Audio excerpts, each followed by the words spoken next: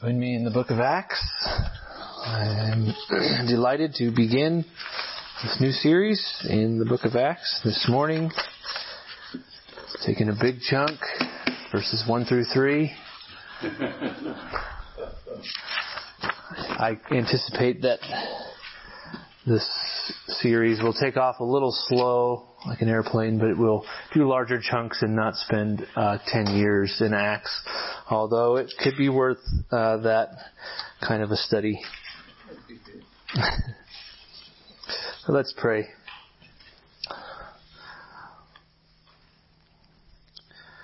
Father, we bless you. We bless you for sending your Son to die for sinners like us. And we ask that you would send him again soon. In the meantime, he is with you at your right hand, ruling and reigning. You are putting his enemies under his feet, and his kingdom is being spread throughout the world. And we're honored and we tremble at the idea that you would call us, meager men and women, to be instruments. And how we would love it if he were here with us in body. If he would even knock down all his enemies to the ground with one word, like he did that night in the garden when they came to arrest him. But his way is the way of the cross, and it's there that true victory was won. So now in his absence, we miss him, we love him. Remind us, however, that through his Holy Spirit and his word, his ministry to us and through us persists. That he went away so that the Helper could come.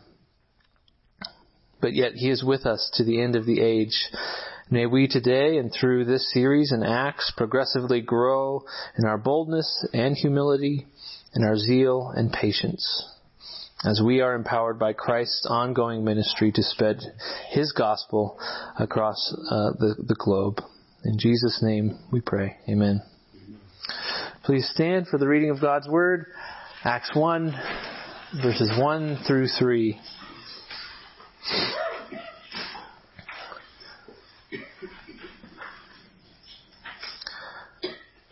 This is Luke, the companion of Paul, the beloved historian of the church, author of the Gospel of Luke as well.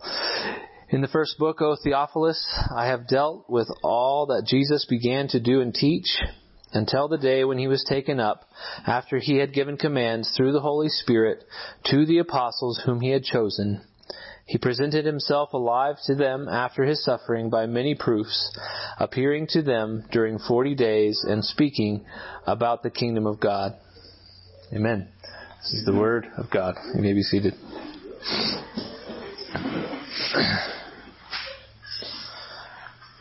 The kingdom of heaven is like a grain of mustard seed that a man took and sowed in his field.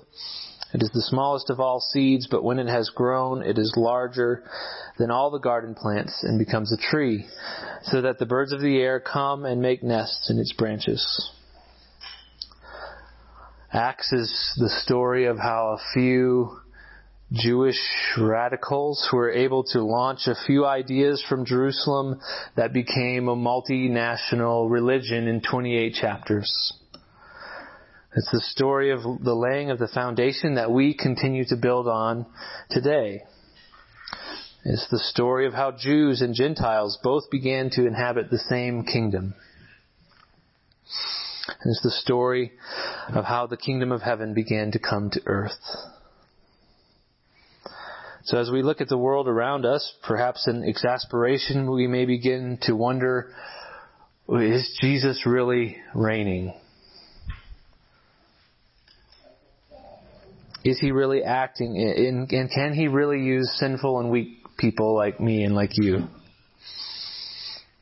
Through the series, as we witness his acts in the first century church, I pray that we'll be left with an unshakable confidence that he is continuing to act in our day.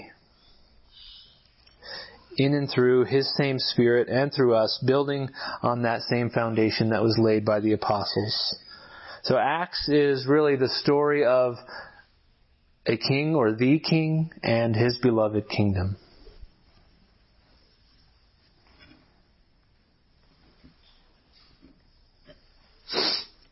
My plan for this morning is to give a few contextual details and a little bit of an introduction to the book of Acts, and then go through this prologue, these first 3 verses. And first we'll see that Luke wrote the book of Acts as volume 2, the first volume being Luke, in which in Acts he begins in Luke rather, he begins to recount the first phase of Jesus' ministry, and now in Acts he begins to recount the second phase of Jesus' ministry, his heavenly ministry.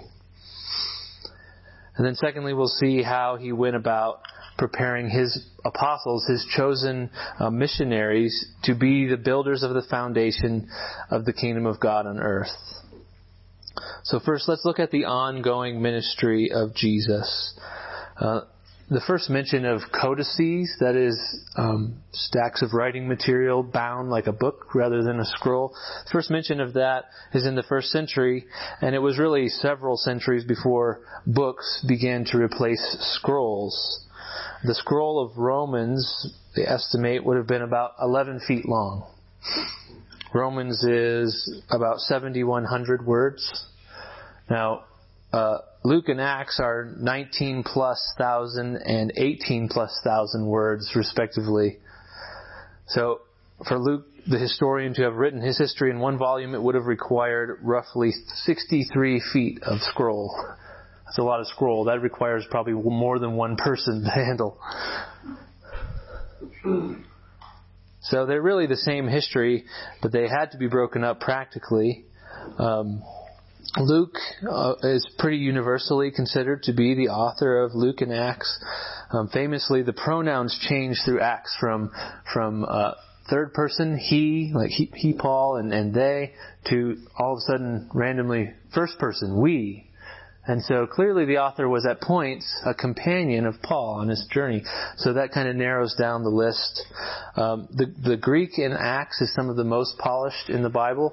It's really more toward the classical side than the Koine or common side. And so clearly this person was educated. Luke was a Gentile. Probably Greek was his native tongue.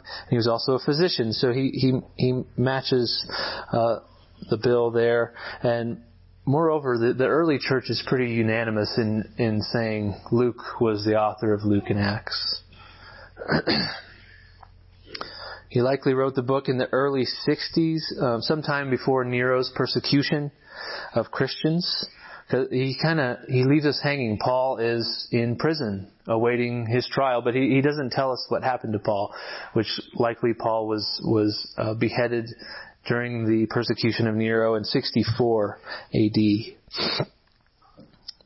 Now, he begins volume 2 of his history in this way. In the first book, O Theophilus, I have dealt with all that Jesus began to do and teach. So Acts is like Luke, addressed to this person Theophilus. We know a Theophilus, Theo. And truth be told, no one knows who this person is. There's a lot of speculation. His name means lover of God, and so some have speculated that this is kind of like code. This is to a church or something, but there's probably not a reason for that because this is prior to the persecution of Nero. So why would he write in code? In Luke, he addresses him as excellent Theophilus. So it's probable, or that was a way of speaking to superiors, to people who held an office. So it's likely that this person may have been some kind of office holder, maybe in the Roman government. And some have speculated that he maybe even was the patron of Luke in financing him to write his histories, but there's no way of knowing that for sure. But clearly this person cared about Jesus, what happened to Jesus, and then what happened in the first century church.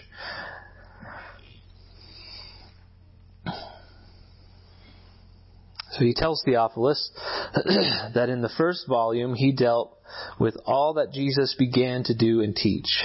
So there is a break between the books, and it's not just to keep the scrolls from getting unwieldy. There's a thematic shift between the two books, and that word began is very interesting. He dealt in the Gospel of Luke with all he began to do and teach. That's an interesting word. There's a lot of redemptive historical import packed into that little word. I mean, Luke is a robust account of Jesus' life. It begins with his birth and ends with his ascension. So why does he say all that he began to do and teach? Luke sees volume 2 of his history, the book of Acts, as phase 2 of Jesus' ministry. His ministry is no longer earthly. He no longer walks among us, but surely he's not absent from us entirely. He now occupies a ministry whose seat is in heaven, and yet that ministry touches earth. The prophet, priest, and king who walked among us is still the prophet, priest, and king. He's in heaven, in glory. So the book has been called, historically, the Acts of the Apostles, which makes sense.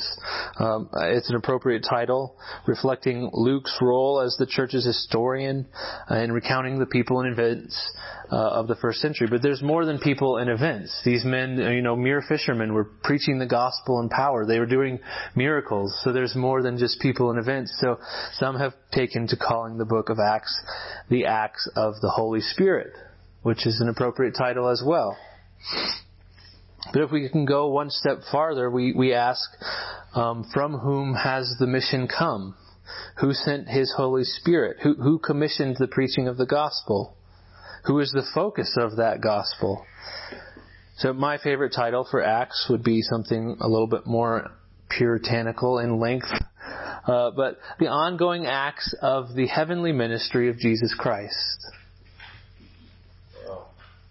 It doesn't maybe roll off the tongue as well, but I think that captures what Luke indicates here in verse 1, that in Luke he dealt with all that Jesus began to do and teach, and now he's going to deal with what he's continuing to do and teach.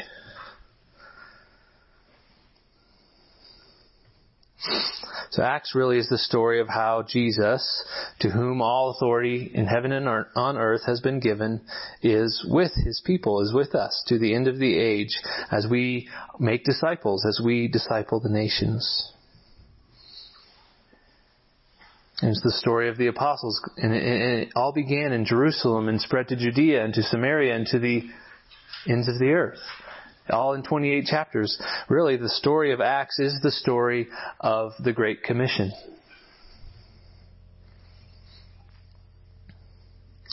So I wonder if we think of ourselves in that way as instruments in the hands of the minister who is in heaven. I mean, when we look around the world, perhaps in exasperation and think, I can't fix this. Well, it's not the plumber, it's the plumber's job to fix the pipe, not the wrench, right? So what if we began to see ourselves more as tools, as vessels of this heavenly minister? People to be filled with a life-giving Word and Holy Spirit and then poured out on the nations. We overcomplicate things when we think we have to fix the world or when we think it's up to us to build the kingdom. We do not build the kingdom. The King builds the kingdom. Now that said, He builds the kingdom in and through us, and that's a very important distinction. And what a privilege it is to be used as instruments in the hands of the minister whose ministry here on earth is ongoing even though He's in heaven. So He will build His church. That's the promise. He raises countries. He tears countries down. He gives. He takes away. But the church, He says, the church He will raise up. And His chosen means is the word of the gospel spoken by us, received from the apostles, who were carried along by the Holy Spirit and sent by Jesus Himself.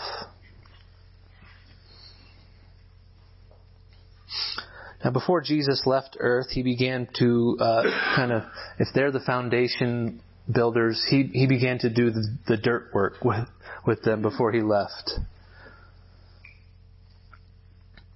Between the time of His resurrection and His ascension, He spent 40 days with them doing this groundwork. And we see here that He gave the apostles three things. He gave them commands, He gave them assurance, and He gave them instructions. Commands, assurance, and instructions. So first, the commands that he gave them. Verse 2 says that Jesus was taken up after he had given commands through the Holy Spirit to the apostles whom he had chosen.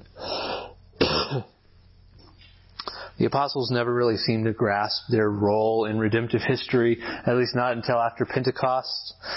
And really, who would? I mean, if we take R.C. Sproul's admonishment to read existentially, to put ourselves in their shoes, can you imagine being a disciple of Jesus, a humble fisherman, and here the Son of God comes and becomes a man and calls you out of your boat, and then he dies on a cross, and you think he's dead, and then he raises from the dead, and then he's commissioning you to do all these things, and you're just a humble fisherman? Like, my head would be swimming. That's a roller coaster ride for anybody's lifetime. I would love to read the autobiographies of these 12 dudes. I mean, that would be something else. But a good king will not leave his chosen officers in a state of bewilderment. And so he gives them clear directives. It says he gave them commands.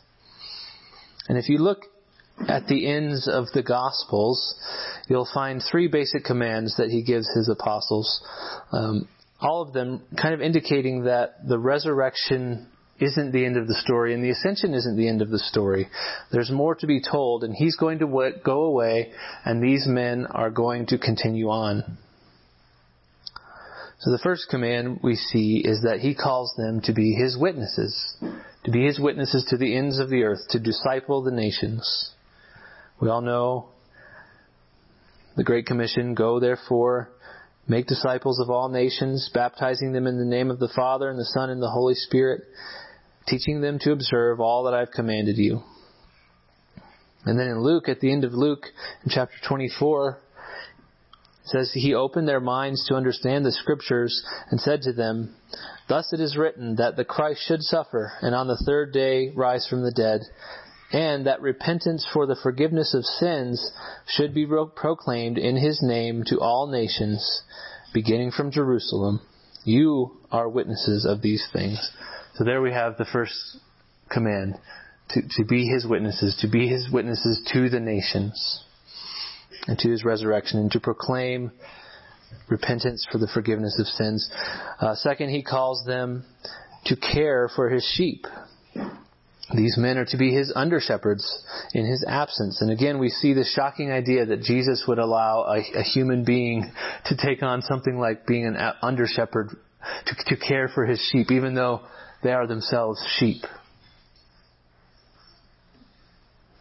John, and at the end of John 21, after Peter had jumped out of the boat, he saw Jesus, and then they had breakfast together.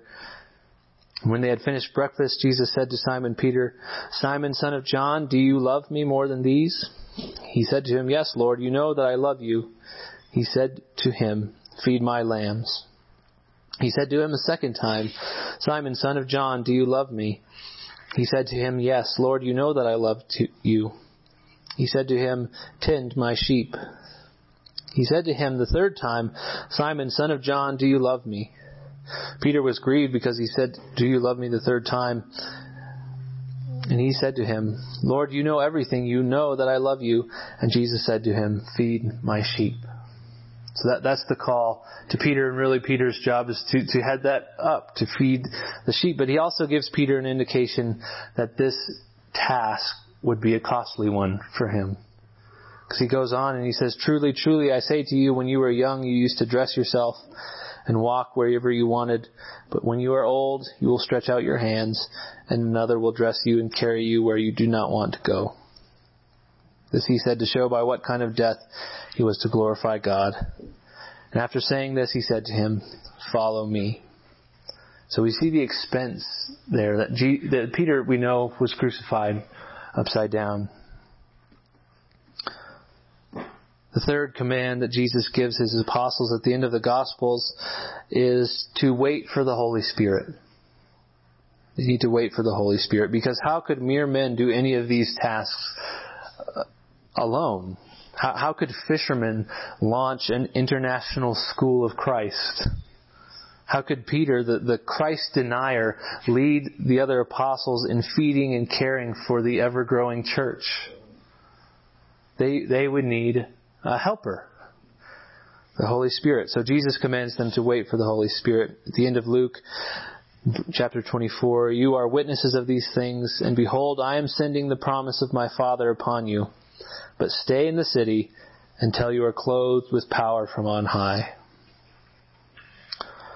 So in those 40 days, he spent time commanding them, commissioning them, giving them clear directives for their mission ahead. Now, the second piece of groundwork that Jesus does in these 40 days is that he gives them assurance. I was thinking about this. Nothing is more sure than God's word. So if Jesus had rose from the dead, went up into heaven, and all that happened was God said so, that would be enough, right? Nothing is more sure than God's word. But he graciously gives us signs and evidence to help us because we are weak in faith. In verse 3 it says, "He presented himself alive to them after his suffering by many proofs, appearing to them for 40 days. Now, the resurrection, of course, is the linchpin of Christianity. Without it, we're most to be pitied, right? So Peter says in his Pentecost sermon that this Jesus God raised up, of that we all are witness. So that's how they see their role, is the apostles are witnesses to the resurrection. And Luke tells us in Acts 4, with great power the apostles were giving their testimony to the resurrection of Jesus Christ. So they bore witness because they witnessed the resurrection.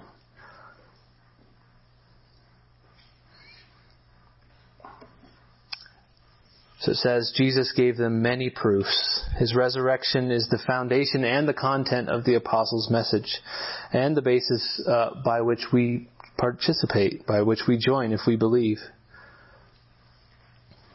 Now, the third thing that Jesus gives his disciples is instruction.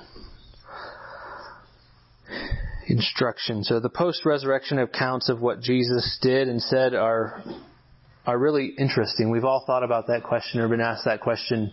What would you do if you had a month left to live? This is what Jesus would focus on when he had 40 days left on earth. These are the important things, the things he wants to pass along. And what did he speak about with them for those 40 days? It says he appeared to them for 40 days speaking about the kingdom of God.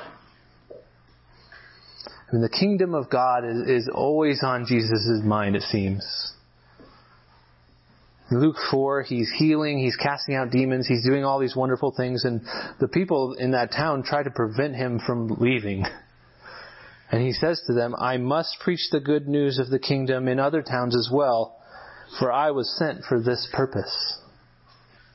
That's one of the purposes Jesus was sent for, to preach the kingdom of God. And it was Jesus who told us, seek first the kingdom of God. And in his parables, we're always telling us the kingdom of God is like. The kingdom of God is like. That was very important to him.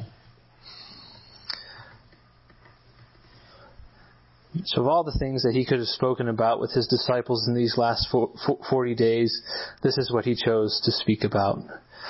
No doubt because the other elements there, the other commands, the assurance about the resurrection, all of that revolved around the notion that these men would be deeply involved in spreading the gospel of the resurrection of Jesus Christ to the nations, to spreading the kingdom of God on earth, or as Matthew prefers, the kingdom of heaven on earth.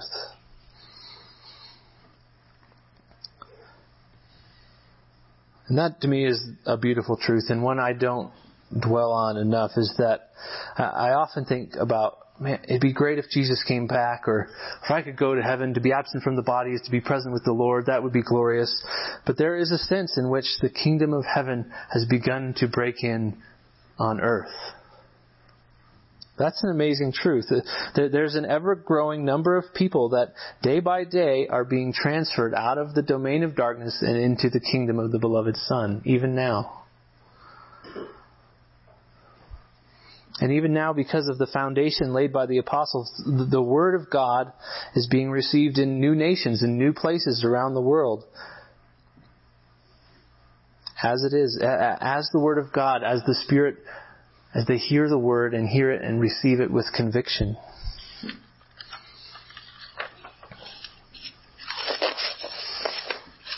So we may feel discouraged by the state of affairs in our world or the church at large. We may wonder how Christ could really be reigning, how His kingdom is advancing, how He could be possibly using us for any good purpose. I'd like to borrow a quote from Kevin DeYoung. He said, "We cannot bring about the kingdom by political elections, humanitarian good works, environmental stewardship, or the cultivation of the arts. The kingdom comes when and where the king is known."